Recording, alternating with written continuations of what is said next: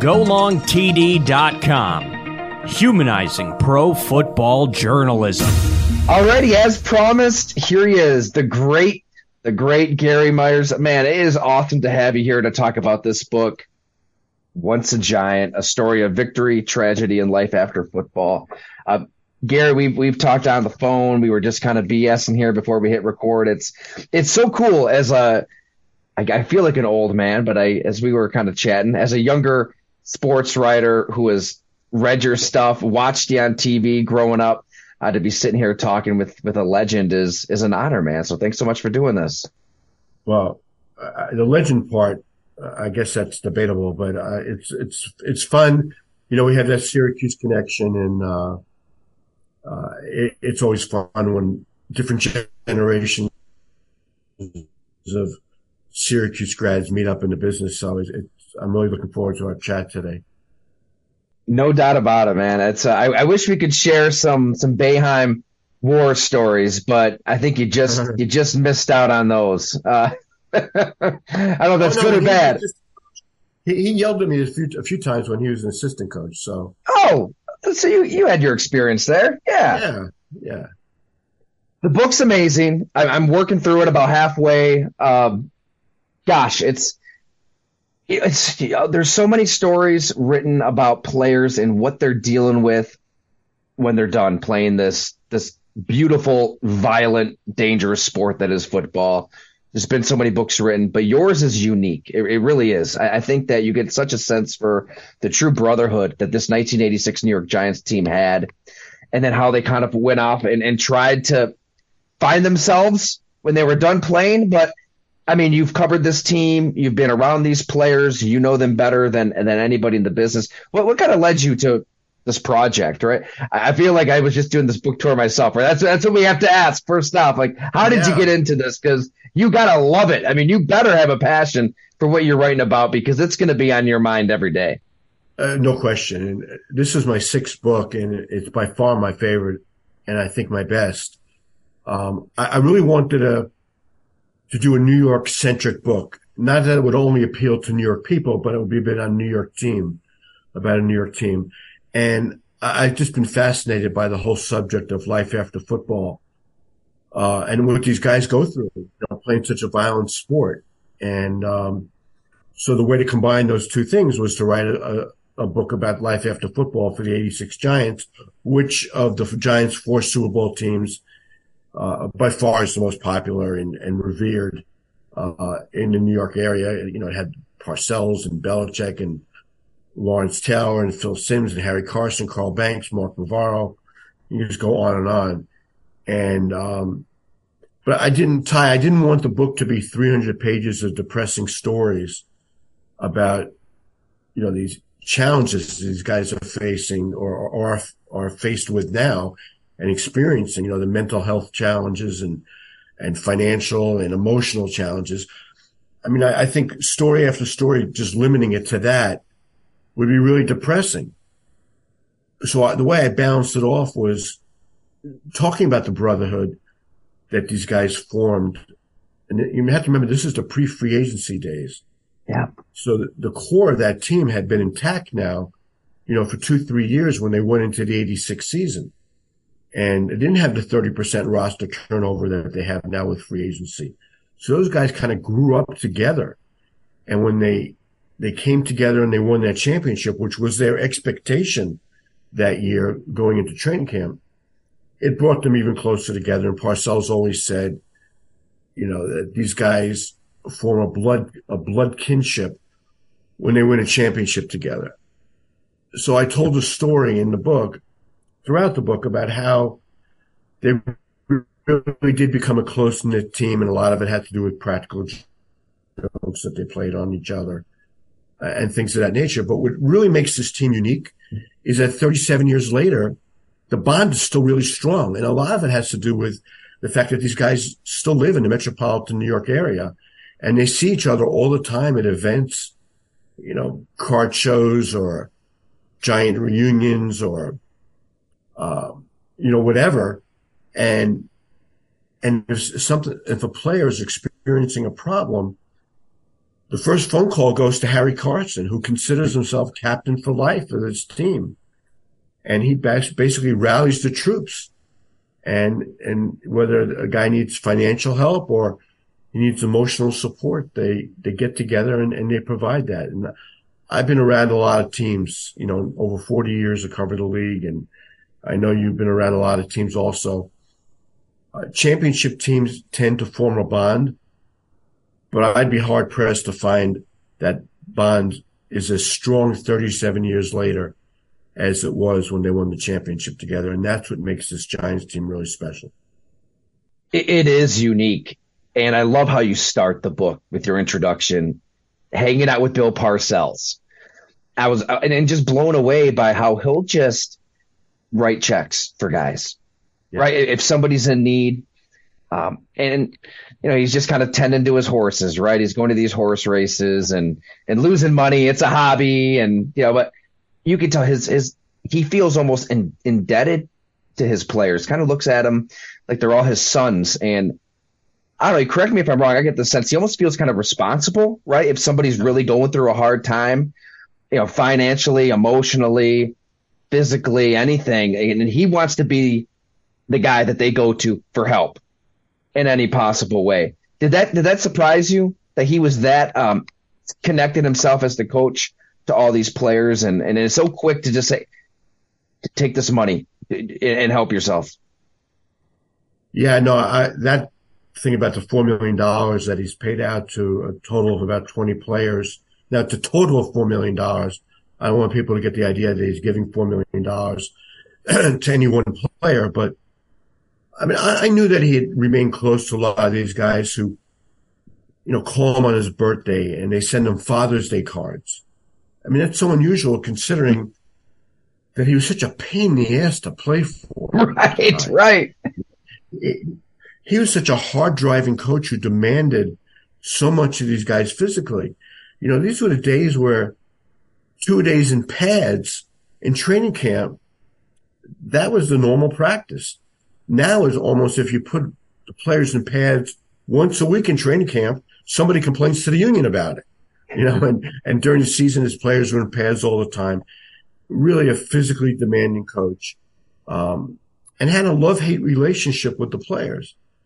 But to a man now, all these years later, they can't imagine what their lives would have been like without him and the life lessons that they learned from him. Phil Simms says there almost isn't a day that goes by that he uses something that Parcells taught him. And he does feel a responsibility to these players because he knows that they're suffering physically and mentally. And perhaps it was, because of how hard he was on them. And I don't want to say he feels guilty about it, but I think he feels responsible for looking after them. And he's in a fortunate financial position now where he's put away all the money he thinks he needs to live comfortably the rest of his life. He has 3 daughters. He set money aside, whether it's in a fund or however he's done that. And then he's got a pile of money that he says is for his friends who need money. And he considers these former players his friends. And it's not like they can just call him up and say, hey, Bill, I need $25,000 to do an addition on my house. No, he's not going to give him money for that. But if they have medical bills or lawyer bills or tax issues where they got to get money to the IRS, he just sits down and writes the check. It's not just the Giants, although it's predominantly the Giants. He told me a story about, and I don't want to name the player, but somebody he was really close to when he coached the Patriots. And I had the story in the book, and the guy said, I can't remember now, it was either $60,000 or $65,000 that the guy was short. And he said his pension didn't kick into the next year. And he promised Bill, I'll pay you back. And Bill never gives his money with the expectation of being repaid. Player wants to repay him. Of course, he's going to take the money, but he's not going to send a collection agency after him. So listen, maybe other coaches have done this. I'd never heard of it. Some owners might do it, but owners are in a different position. Most of these guys are billionaires. Bill Parcells is not a billionaire. but he's certainly comfortable and made a lot of money coaching and then endorsements and TV work and things of that nature. So he feels an obligation of sorts to help these guys if they need it. It's incredible because it's not something that, to my knowledge, anybody knew he was doing before your book. It's not like he's out there publicizing this. A lot of times you hate to be cynical, but somebody of Bill Parcells' stature, who's larger than life in the Hall of Fame, does something good, and there's the ESPN special or NFL Network, or it's out there somehow. We know about it. I mean, he's just doing this out of the kindness in his heart. I feel like, maybe you tell me if I'm wrong, like over time, he's got a little softer, a little more gentle. I called him up for blood and guts, and he was just, I'm a nobody, so gracious with his time, drops everything to chat. Oh, don't sell yourself short. I don't like hearing that. Not nobody. No, he's become a very compassionate man. Yeah. I think he's always been that way, but it's hard to really show it in the ways that he's showing it now when he was coaching them. If a player came to him and had a problem when he was coaching them, it's not like he turned his back on him. He did more trying to straighten out Lawrence Taylor than people ever realized. And that's why he's so resentful when he's called an enabler, that he turned his back on Taylor's problems because he was the greatest player in the NFL. And he just let all that stuff slide. That couldn't be further from the truth. He was pushing Taylor and other players into rehab centers and really trying hard to get them straightened out. But, I just assume, because this is what I've read and been told, that if an addict doesn't want to be helped, there's nothing you can do. I mean, you do interventions and get them in rehab centers, and then 2 minutes after they're out of the rehab center, they're back doing cocaine.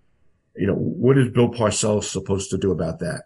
And so he's very, he's just very disappointed that people think that he just didn't care enough about his players, and Taylor in particular, that he would just let it go because he was a great player. Ty, before there was an NFL drug testing policy, Parcells was drug testing the players on his own.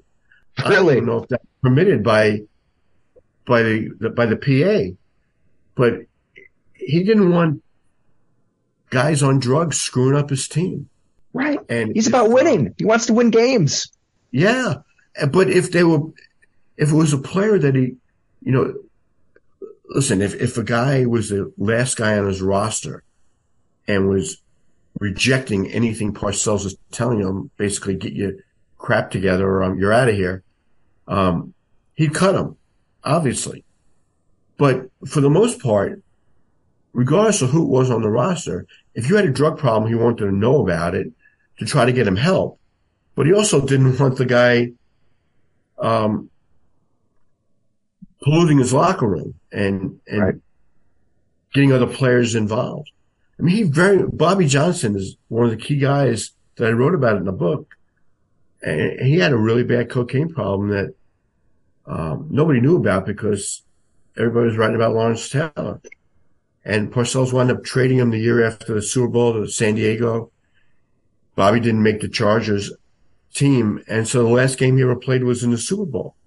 And he was living on a park bench in Nashville 3 years rather, after he was the key contributor to the Giants' first Super Bowl team.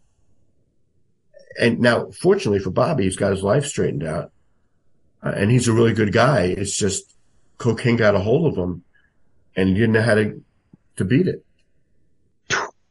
Unbelievable. We could spend, an hour on every single one of these players that you write about. So everybody, please do yourself a favor and get Once a Giant. I want to get into Mark Bavaro with you, though. Yeah. As I mentioned to you. You are Mr. Tight End. Yeah, he's one tight end I wasn't able to track down. So I'm working on this book, I believe, 2021, because it was right when our son was born. Son was born, signed the book contract, and started traveling the country. Hey, honey, got to go hang out with Jeremy Shockey down in Miami Beach and Mike Ditka. But Mark Bavaro, I think I reached. Interject one thing. I was around the Giants when Jeremy Shockey was a rookie. And do you know who his babysitter on that team was? And I use that term loosely. The guy who was basically in charge of looking after him. Dan Campbell? He was a wild child, as you probably know. I'm sure you know. The veteran tight end who was in charge of looking after Jeremy Shockey was Dan Campbell. Exactly. Yep, Dan Campbell. Who had hands to his shoulders and was a wild man himself. At least exactly. He was kind of wild. I had no idea what he was doing off the field, but obviously he's done very well for himself, and what a fun story that was. But it was Campbell and Shockey. And Shockey, I think, was able to stay on course early in his career because of the influence of Dan Campbell. No doubt about it. I mean, they'd hit the weight room together after games. Shockey was, he's a maniac, man. For all the hard partying, a lot like Gronk, he would work just as hard. And Gronk looked up to Shockey, but they almost could feel like a little guilt if they were drinking a little too hard, partying a little too hard, and wake up at 3 a.m. and bang out 100 push-ups, right? I mean, these guys are just wired different. And now Mark Bavaro's personality is about as opposite as you can get from Jeremy Shockey. That's what, and we talked to this gentleman both for our books, Mike Pope, right? He's the connective tissue for so many of these tight ends. Yeah. Just a wealth of knowledge. And his stories about Bavaro were great. The pain through practices, through games. Gosh, I think, was it I want to say the bloody sock that he played with. I got to pull it up here. You sure that wasn't Kurt Schilling? Right, exactly. Oh, here we go. Yeah, one training camp, Bavaro, he refused to say a word about his ill-fitting cleats. It was only when a trainer noticed something was wrong that he asked for one of them to take it off, and it was just full of blood. So that was the one Bavaro story I got, and you had a ton more. So let's start there with how tough of a football player Mark Bavaro was. Yeah. Because I don't know if a lot of younger fans really understand. Ty, the way I explain it, really, he was Gronk before Gronk, but without the sideshow. He was that good a player, and was definitely on a Hall of Fame track until his knee he pretty much didn't have anything left of his knee. But you're talking about a guy being tough. In the first quarter of a game in '86 against the Saints, he broke his jaw, and the X-ray machines at Giant Stadium weren't sensitive enough to fully diagnose it. So basically, you just rub a little dirt on it and go back on the field. He shows up in the middle of the second quarter and is tapping Parcells on the shoulder and grunting to him because he can't talk because his jaw's broken. Again, it hadn't been officially diagnosed as being a broken jaw. And Parcells is telling me that, he knew what Bavaro was doing. He's hitting me on the back and grunting, and he means he wants back in the game. And he scored a touchdown at the end of the second quarter. The Giants were down 17-0, and that touchdown brought him back, and they won the game. Next day, he goes to the dentist. He's got a broken jaw. Gets his jaw wired shut, doesn't miss a game, is eating eggplant parmesan on a blend, in a blender. I love that part. That was great. I wonder what that tasted like. Eggplant parmesan in a blender. I don't know. But, Mark, the funny thing, his nickname was Rambo. He didn't like it. Yeah, he hated that nickname, you said. And I didn't know that until he was telling me the story because I don't know if I'm getting this right. Rambo was, Sylvester Stallone played him, and he was a war veteran from Vietnam, maybe. Yeah. Yep. And Mark had an uncle and a cousin who were in the military who fought in Vietnam, and he thought it was disrespectful that they called him Rambo. But the thing was, they didn't call him Rambo because he was tough. It was the first day that the veterans were really around him in minicamp his rookie year. And they called him Rambo because he kind of looked like Stallone. It wasn't because they said, oh, this is the toughest guy I've ever been around. They didn't know that yet. So it was just because he looked like him. And as much as Mark hated the nickname, that if the players find out you hate a nickname, you got no shot of losing that nickname. So they kind of stuck with him his entire career. But he was just a really quiet, reserved guy at that point in his life. He told me a story that when his kids saw an interview that he did at the Super Bowl in '86, his daughter said to him, "Dad, you didn't know how to talk." And it was, he just wasn't into it. Ty, on Tuesday, now it's Monday nights, they call it media day at the Super Bowl. It used to be called photo day. So Tuesday of Super Bowl week, the Giants photo day was at the stadium where the Angels play, and I think the Rams were playing there as well. And so Marcus told it's photo day, but it was a misnomer really, because after the team photo was taken, then they set these guys up. It's not elaborate like it is now with all the podiums, but the players would be scattered or in different spots, and you'd have a chance to interview them. Bavaro went right to the bus, and they tried to get him off the bus, and they said, "What are you doing on the bus?" They said, "Well, they said it was photo day. I already had my picture taken, and now I'm on the bus." And he didn't come out and do any interviews. Little different than Jeremy Shockey and Rob Gronkowski and everything we see in the position today. And I mean, so that season, that '86 season, it's year 2 for Mark Bavaro. He catches 66 passes for 1,001 yards, 4 touchdowns, first team All-Pro, Pro Bowl, even got some MVP votes, it looks like. He was on track to be an all-time great. Yeah. Has some health issues, living legend in New York. I mean, New York can just relate to this guy, right? The blue collar, the way he played, the play against San Francisco when he runs through the whole defense. Yeah. He epitomized the blue collar mentality in this area. And you're just referring to, he dragged the 49er defense, including Ronnie Lott, who was riding piggyback on him, for like 15 yards. And that play really symbolized the type of team that was, and it really symbolized the season with that Giant team was really all about. Mark, I mean, that was just an amazing play. But, one of the funniest stories, maybe my favorite funny story in the book, and there's a bunch of them, is Bavaro's rookie year. Now, he was a pretty good drinker at Notre Dame, which I don't know if many people knew that. Drank too much probably, and he would probably tell you that too. So his rookie training camp at Pace University in Westchester, which is actually about 4 miles from where I live. They finally get the first night off in training camp. He had been there for the rookie part of training camp, and then the veterans come in, and then Parcells gave him a night off.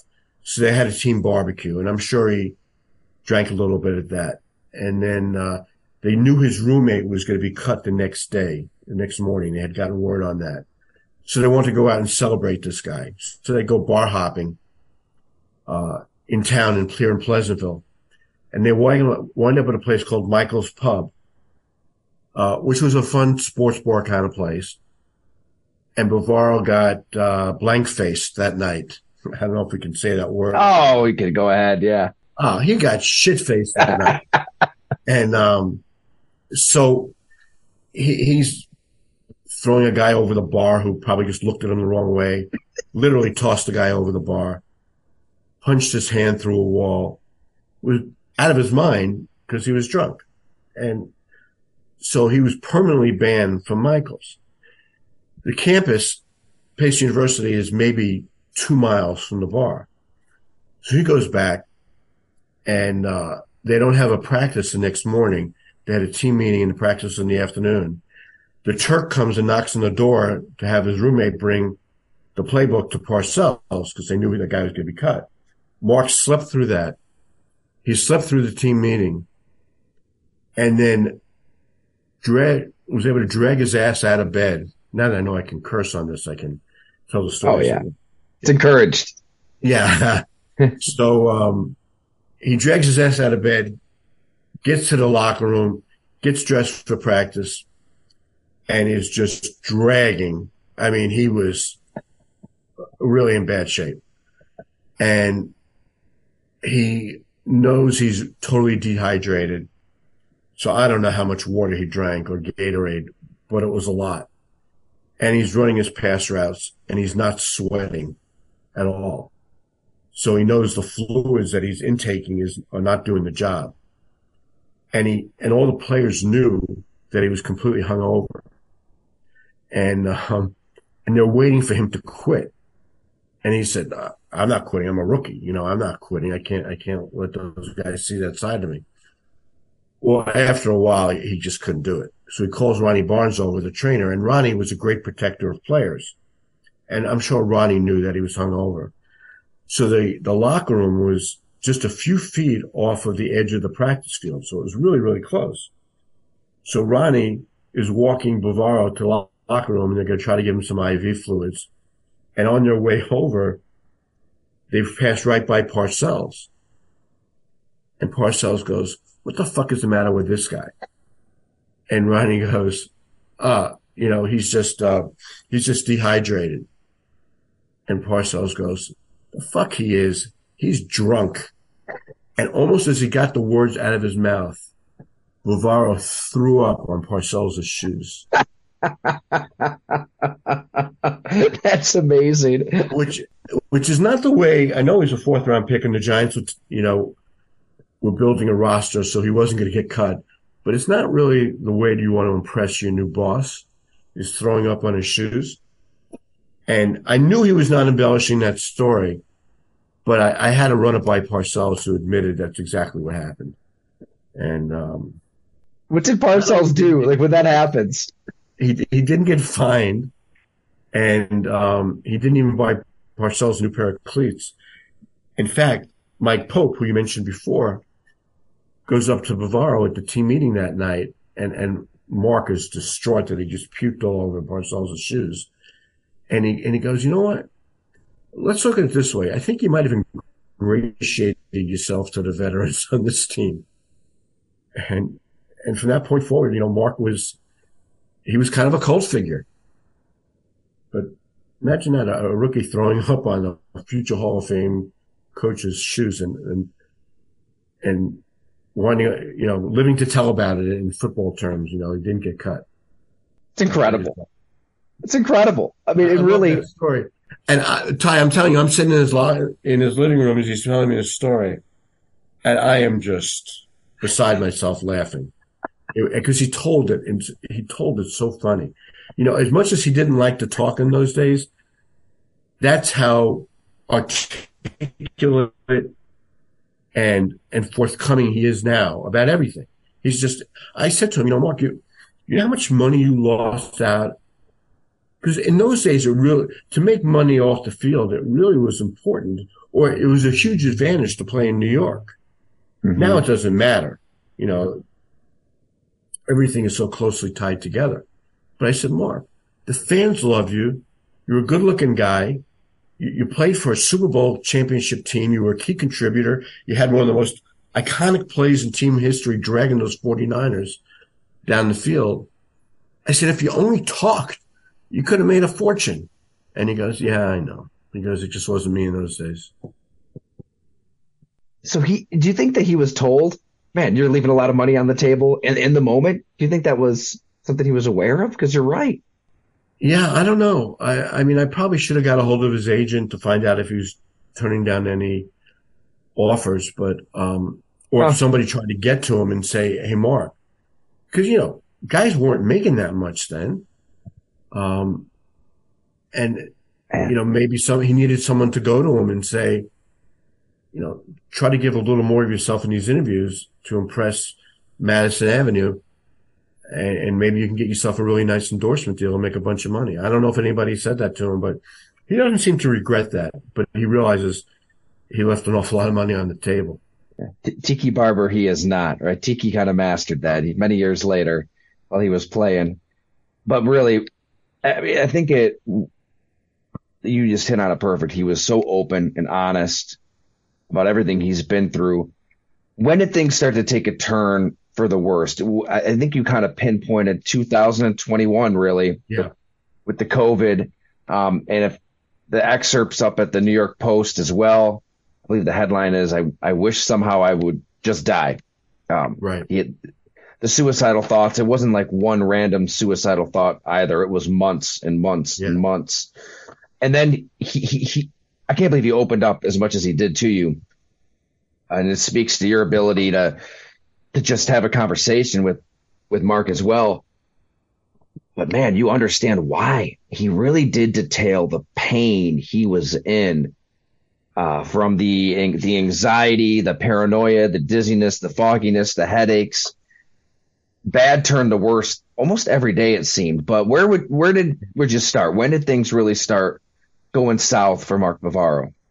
Well, Easter Sunday in 2021, his daughter and her family came over to their house to spend the day with Mark and his wife. And the next day, his daughter called him and said that she had tested positive for COVID. And I believe her daughter's husband did as well. And Mark played golf that Monday. He played golf that Tuesday. He felt fine. Then he started not feeling so good. And he never even tested himself. He knew he had it. He knew what the symptoms were. The vaccine, he hadn't decided yet whether he was going to get the vaccine, but it wasn't available to him because, at the beginning, it was difficult to get the vaccine. They did by age group or different demographics. In any event, he hadn't been vaccinated yet. And then he wound up feeling a bunch of symptoms, and 2 nights in a row he fainted in his house. Once in the kitchen, and his wife came running down the steps and helped him get back onto a chair, and she called 911, but they didn't take him to the hospital. And then the next night, and he was having trouble sleeping. And the next night, his wife would always go to sleep before him. He was trying to like read or make himself tired, and he goes up the steps, and he gets up in the middle of the night to go to the bathroom. You'll find that out when you get to be our age. You go to the bathroom at weird times in the middle of the night. Yeah. And so he gets out of bed, and he's feeling a little dizzy, so he lies down again. And his wife says, "Are you okay?" Because I guess he woke her up. And he goes, "Yeah." And then he gets up, and he just faints again and falls face first on his marble bathroom floor. And there's a picture. He showed me the picture from that night, from the hospital room, rather. He showed me that picture in his house. And then he sent me, I'm not sure it's exactly the same picture, but it's a picture I used in the book. It looks like he went 15 rounds with Ali with his arms tied behind his back. I mean, his face was completely black and blue.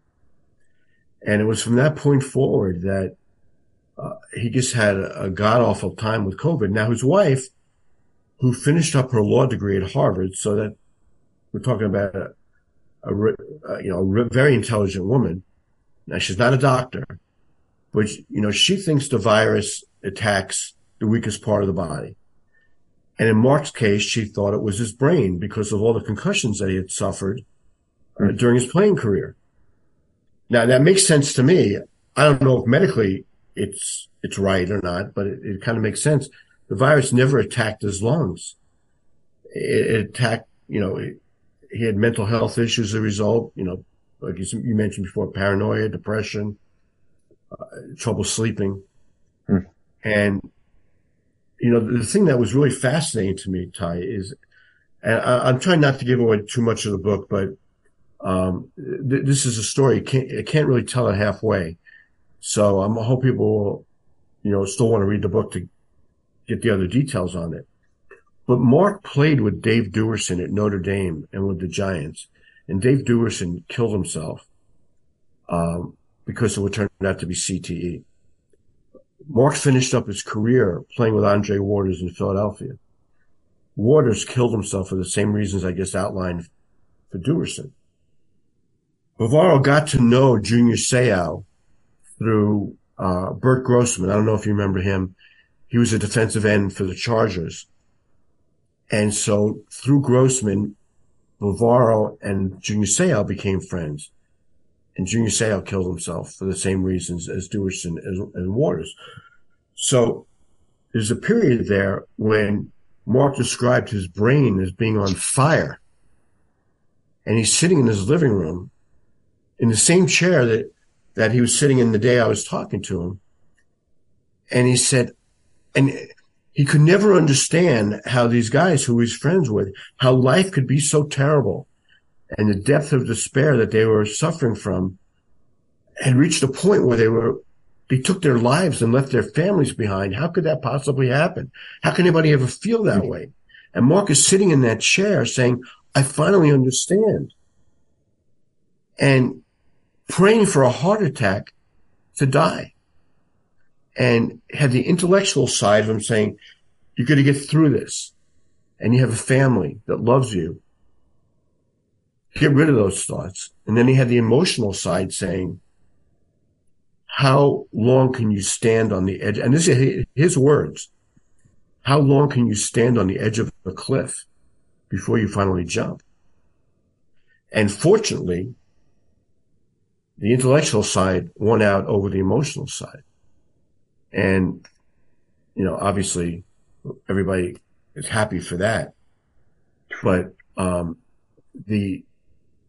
the injuries he suffered from falling face first in his bathroom was far worse than any football injury he ever suffered. And I've already told you about the broken jaw. We talked about how his career ended, because of debilitating knee injuries. He actually played 3 more years after the Giants said you should never play again. But it was COVID that was responsible for him suffering the worst injury. And then like an addendum to the story, and I was able to put this in the book right before my deadline. And this is almost like, piling on, like God was piling on here. But a year later, he's feeling better and he's playing golf, which is one of his passions. And he's playing with a buddy of his, and his tee shot lands in the rough, and he doesn't know what's underneath the rough, because it was like, I guess it was loose grass or shrubbery or whatever. So he doesn't know what's underneath of it. So he chips the ball out of there, and a rock jumps out of the shrubs as he hits the ball, and it comes at him so fast he couldn't even close his eye or put his hand up. And he suffered a scratched retina and had to go back to the emergency room. And this is after he had gotten through the worst and been months removed from the worst of his it's called long COVID, as I learned. Yeah. And he gets hit in the eye by a rock playing golf. I mean, as I say, it's like that was piling on already. I mean, leave the guy alone. Yeah. He suffered enough. Yeah. I mean, like you said, everybody out there, buy the book, read the book. There's this and a hell of a lot more. I thought that's what stood out to me most in the Bavaro chapter is that war between the intellectual side and the emotional side. Because I think you hear from afar, when a former player has suicidal thoughts. I've talked to some myself. I mean, Jamal Lewis has been so open down those lines, but you don't really know how you get to that point. And you really eloquently, but in painstaking detail, kind of describe how Mark Bavaro got to that place and the war within. And I mean, he was trying, right? He was trying all these antidepressants and nothing helped. Yeah. Nothing helped, right? They're telling him breathing exercises. That didn't help. No, I mean, the lineup of, and I described this in the book, on the counter in his kitchen or on the island in his kitchen, he had all the pills that were in his current regimen of what he had to take every day. And then he goes, that's nothing. And then he opened the closet and showed me all the pills that he had tried that didn't work. I mean, there had to be like a total of 40 to 50 bottles of pills between what was out on the counter and what was in the closet.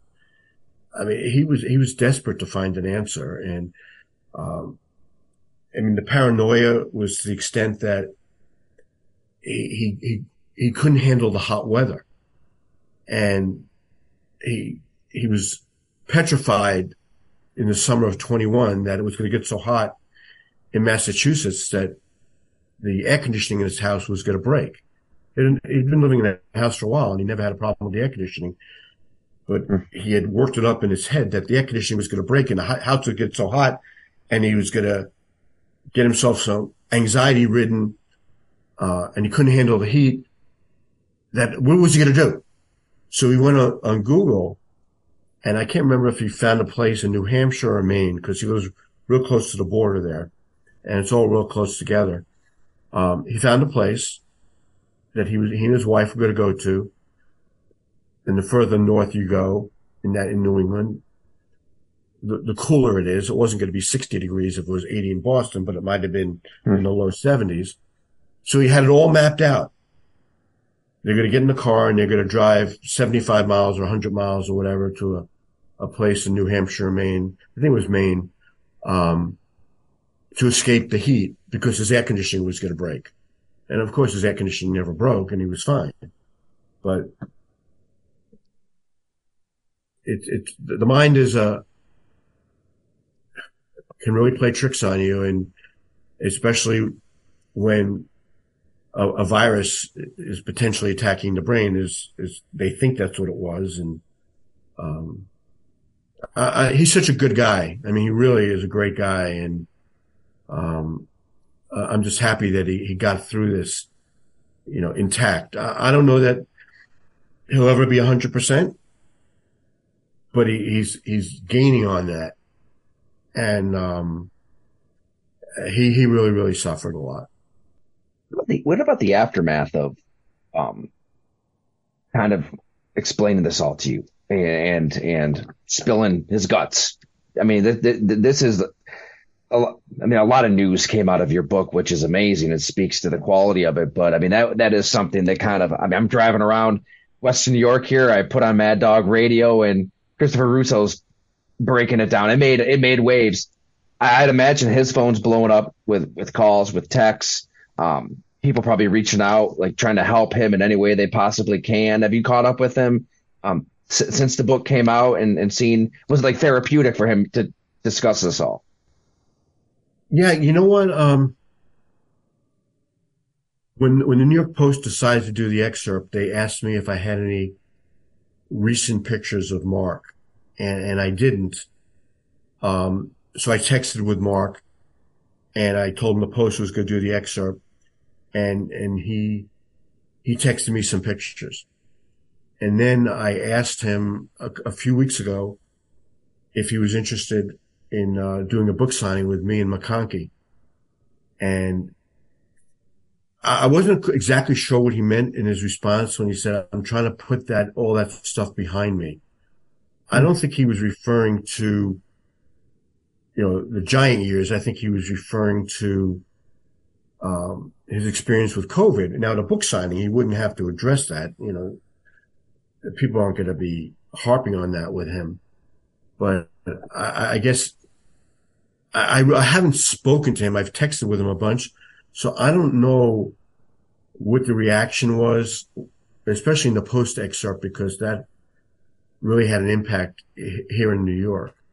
But listen, I really felt good. I mean, I felt horrible about what he went through, but I felt really good that he trusted me enough to tell me these stories. And Ty, I mean, you're a great reporter.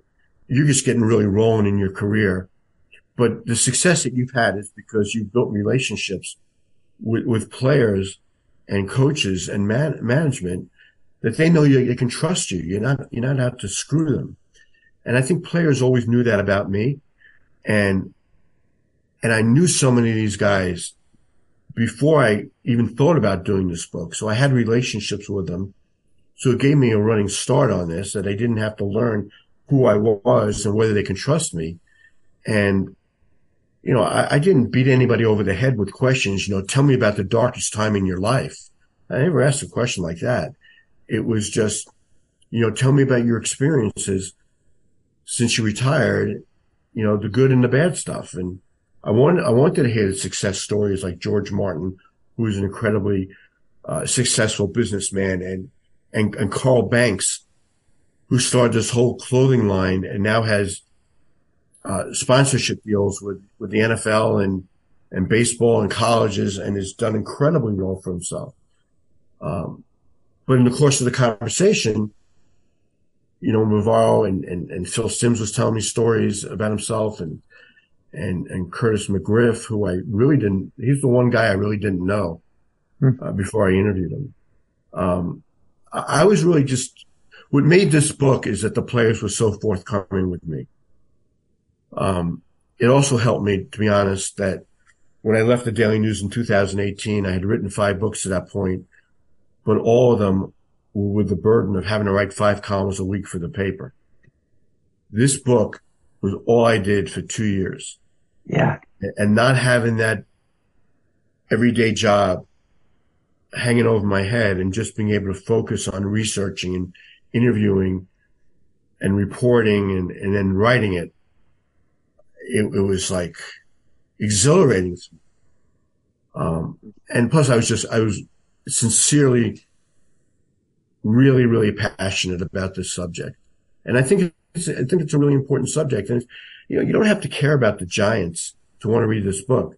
This book really just details what players from that generation are all experiencing. Now, each player is unique and with his problems, but, generally speaking, they're all going through the same mental health type issues and the physical issues and, the financial issues. I guess chose to write about the 86 Giants, but this could have been about the 86 Packers or the 86 Bills or the 86 Cowboys, or you name it. So if you care about players and what the impact on football has had on their lives, then you'd care about reading about the 86 Giants, because it really illustrates what pretty much, I'd venture to say majority of the players are going through. I'll even take it a step further. I think people who aren't even football fans would love this book. I mean, it really speaks to the human condition. And like I said, I'm about halfway through, and it's amazing. I really do believe that everybody out there should stop watching TV, right? The Christmas movies can wait. The TV shows can wait. Just take an hour, read a book, and make it this one right here, Once a Giant, by Gary Myers. It's unbelievable. You said this is your favorite book? You've written a ton. Brady versus Manning is the one that really they've all been really successful, but that's probably been the most successful. This is your favorite that you've done? Yeah, the Brady versus Manning is the only one that I've gotten on the New York Times bestseller list. I'm still hopeful that will happen for this book because it is selling really well. Yeah, I mean, I love the Brady Manning book because I thought it was a really good idea about that rivalry. And I really was inspired by watching a documentary that was based on Jackie McMullen's book about Bird and Magic. And I was watching it that one night and I'm going, that's a great idea. What is the NFL equivalent to that? Was it Unitas and Star, or, I'm drawing a Staubach and Bradshaw. Yeah. I'm going, no, it's Brady and Manning because they faced each other so many times. And I almost got to write about it in real time because Peyton hadn't yet retired and Tom was still going to play another 40 years after that. Yeah. So I really did like that book a lot. And, so that was fun. But this one is compelling. The Brady Manning book was a fun thing with a lot of insight, and people didn't realize those guys were such good friends. And I didn't realize it either. And that's what I kind of, was able to draw out of these guys is, okay, they're heated rivals and they want to beat the snot out of each other every time their teams play. But they were on the phone all the time. They played golf together in the off season. Nobody knew that kind of stuff. And I found that really fascinating. But those are just fun stories. This one, like you said, really, it transcends football for sure. Mm-hmm. And I think it really shines a light on what every player who's playing today, and those who are in high school and in college, should be thinking about is doing everything they can to protect themselves. And I'm not advocating anybody stop playing football, but by any means. But you can't just count on the team to protect you. You got to count on yourself. Now it's gotten much better, Ty. I mean, listen, I've covered the league since 1978, and it used to be if a guy, he got his bell rung, right? Or he got dinged, they'll take you over the sidelines. What's your name? My name is Tyler Dunn. Who you play for? I play for the Green Bay Packers. Where are you today? We're playing in Minnesota. Okay, back in the game. That's all you had to do. Yeah. Harry Carson described a head-on collision that he had with John Riggins that was almost, paint the mental picture of two freight trains in opposite directions in a head-on collision. He was completely out on his feet, Harry was. I don't even know what happened to Riggins. I should have asked him. Harry was so completely out on his feet but wouldn't come out of the game. So he's in the huddle looking over for Belichick to signal in the defense. And Harry had no idea what Belichick was telling him to do. So, when you want the signal to be sent in again, now you don't have to worry about it because you got the helmets. They used to tap their helmets. Give it to me again. And Gary Reasons, who was a rookie, and the Giants 3-4 defense played right next to Harry and knew all the terminology and the hand signals. He said, Harry, don't worry, I got you. And he was able to call the defense. And by the next play, at least Harry knew he was in RFK Stadium, which he probably had no idea about a minute and a half before that. And he didn't come out of the game. Unbelievable. He paid for it because he suffered terrible post-concussion syndrome for many years after he played. I'm probably getting off on a tangent here, but Harry Carson is not only the captain for life of the Giants, he's the captain for life of anybody who's ever played in the NFL. Because at his 2006 induction speech in the Hall of Fame, he didn't talk about his career and his favorite coaches and his favorite teams and his teammates. He basically begged the NFL and the Players Association to take care of the players who built the game into what it was. And don't forget those guys, because there's a lot of guys out there struggling. And it's taken a long time. Those guys, when they retired, Ty, their medical insurance covered 1.5 years. That's not when they need it. Now it's 5 years, and that's still not when they need it. They need it when they're 50. They need it when they're 50, not when they're 35 or 40. It's only recently that players, it used to qualify for your pension, it used to be 3 seasons and 3 games. So you had to make it into your 4th season to qualify for a pension. So Bobby Johnson played 3 years. Didn't have a pension. They finally changed that about 3 or 4 years ago.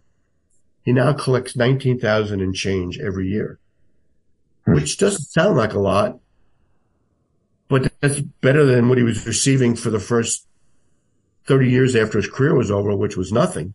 Jesus. So they're making some advancements in this, but then there's the whole issue. Should the NFL be responsible for the health of its former players in their life after football? I mean, it's certainly a debatable topic. I mean, if I get carpal tunnel syndrome from all the typing I've done, that's an if, I don't have it. Is the Daily News responsible for any costs I have for surgery? That would have been a direct result of banging away on 5 columns a week for 29 years for the Daily News. Right. So there are people who say, well, why should the teams be responsible? Well, just think of all the money that the players make for these teams and what a small percentage it is for them to do the right thing and take care of them. They have that $1 billion concussion settlement, but by the time you divide it up, by all the players who have applied for it, some of them are getting money that can pay for their medical bills and some of them aren't. And the red tape for disability, I didn't really get into it that much in the book about this part of it, But the red tape for disability. Oh, it's shameless. I mean, it's cruel. I think that's the best word to say. It's cruel what they make these guys go through to try to collect any money. I've talked to Don Mikowski about that. He was fighting as much as he could fight, but deny until you die, as they say, right? Yeah.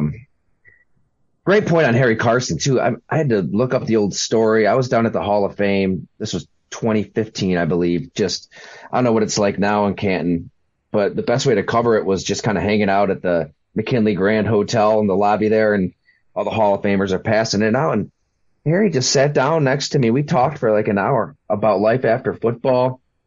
I mean, you know all this, but how, he was depressed, didn't know why. He'd crossed the Tappan Zee Bridge from his home to the stadium, and there was times he just wanted to drive right into the guardrail into the Hudson River and kill himself. Right? Yeah, and he wasn't even 30 years old at that point, and had no idea, but now is fairly certain it was because he had suffered concussions to that point, and he had mental health issues that he wasn't even aware of.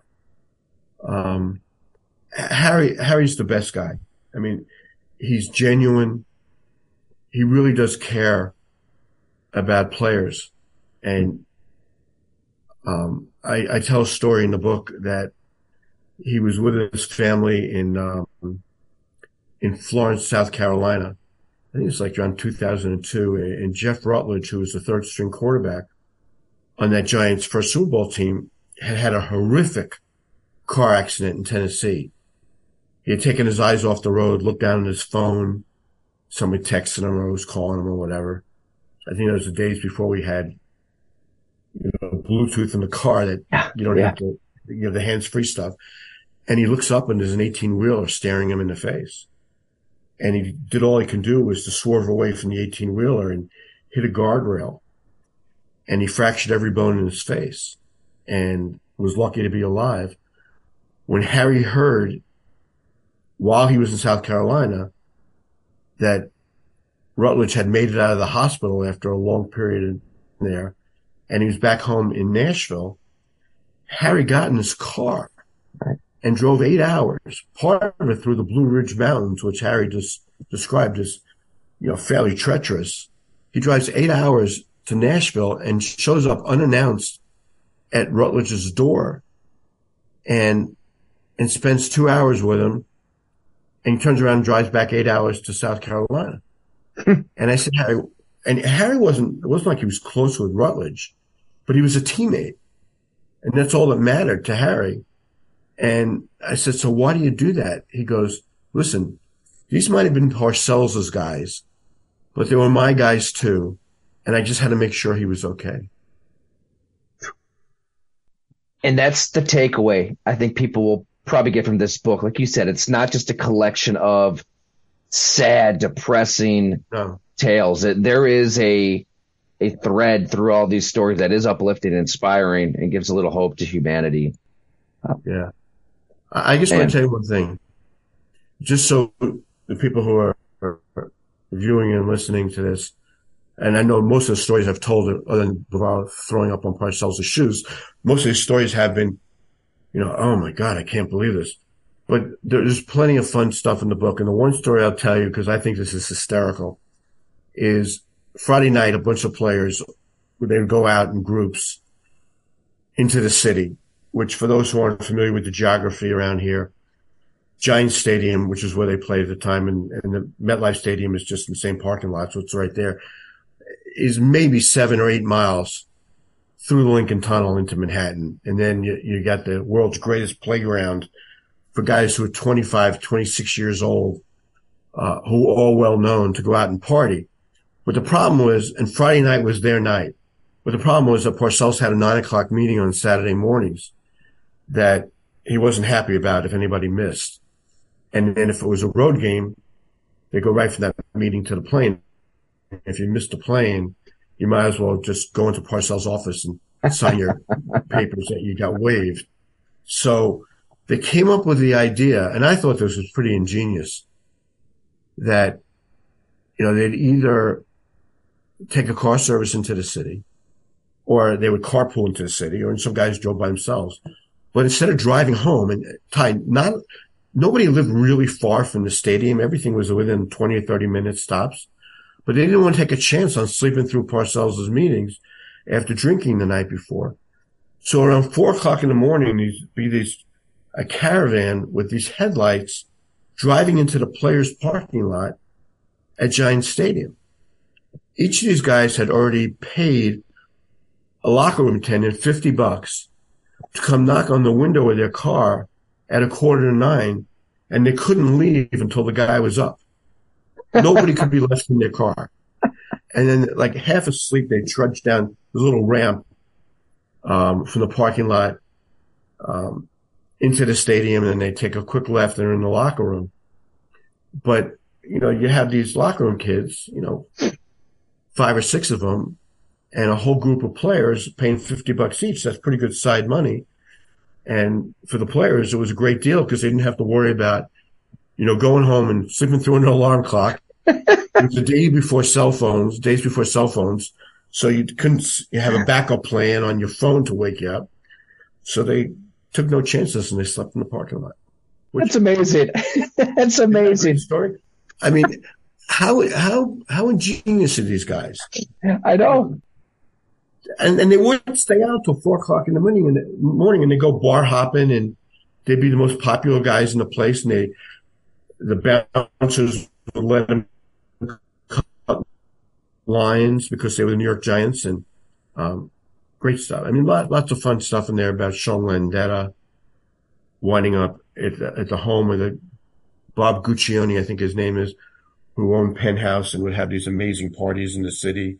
And Landeta somehow wound up on the invitation list to every party and would leave with a different Penthouse pet pretty much after every party. And he'd go, punter, right? Why am I the only athlete here? I'm a punter. Yeah. So. Oh my God, I love it. It's incredible. What's the best way for people to buy your book? Where do you want to send them? Yeah, I mean, Amazon is the easiest. Barnes & Noble also has a great website, and then, the brick and mortar, as they say, bookstores now, like Barnes & Noble bookstores. And then I've been really happy to hear that a lot of independent bookstores around the country have my book also. And I hope so, because I really think this is an important book addressing an important topic with a side order of some really funny stories.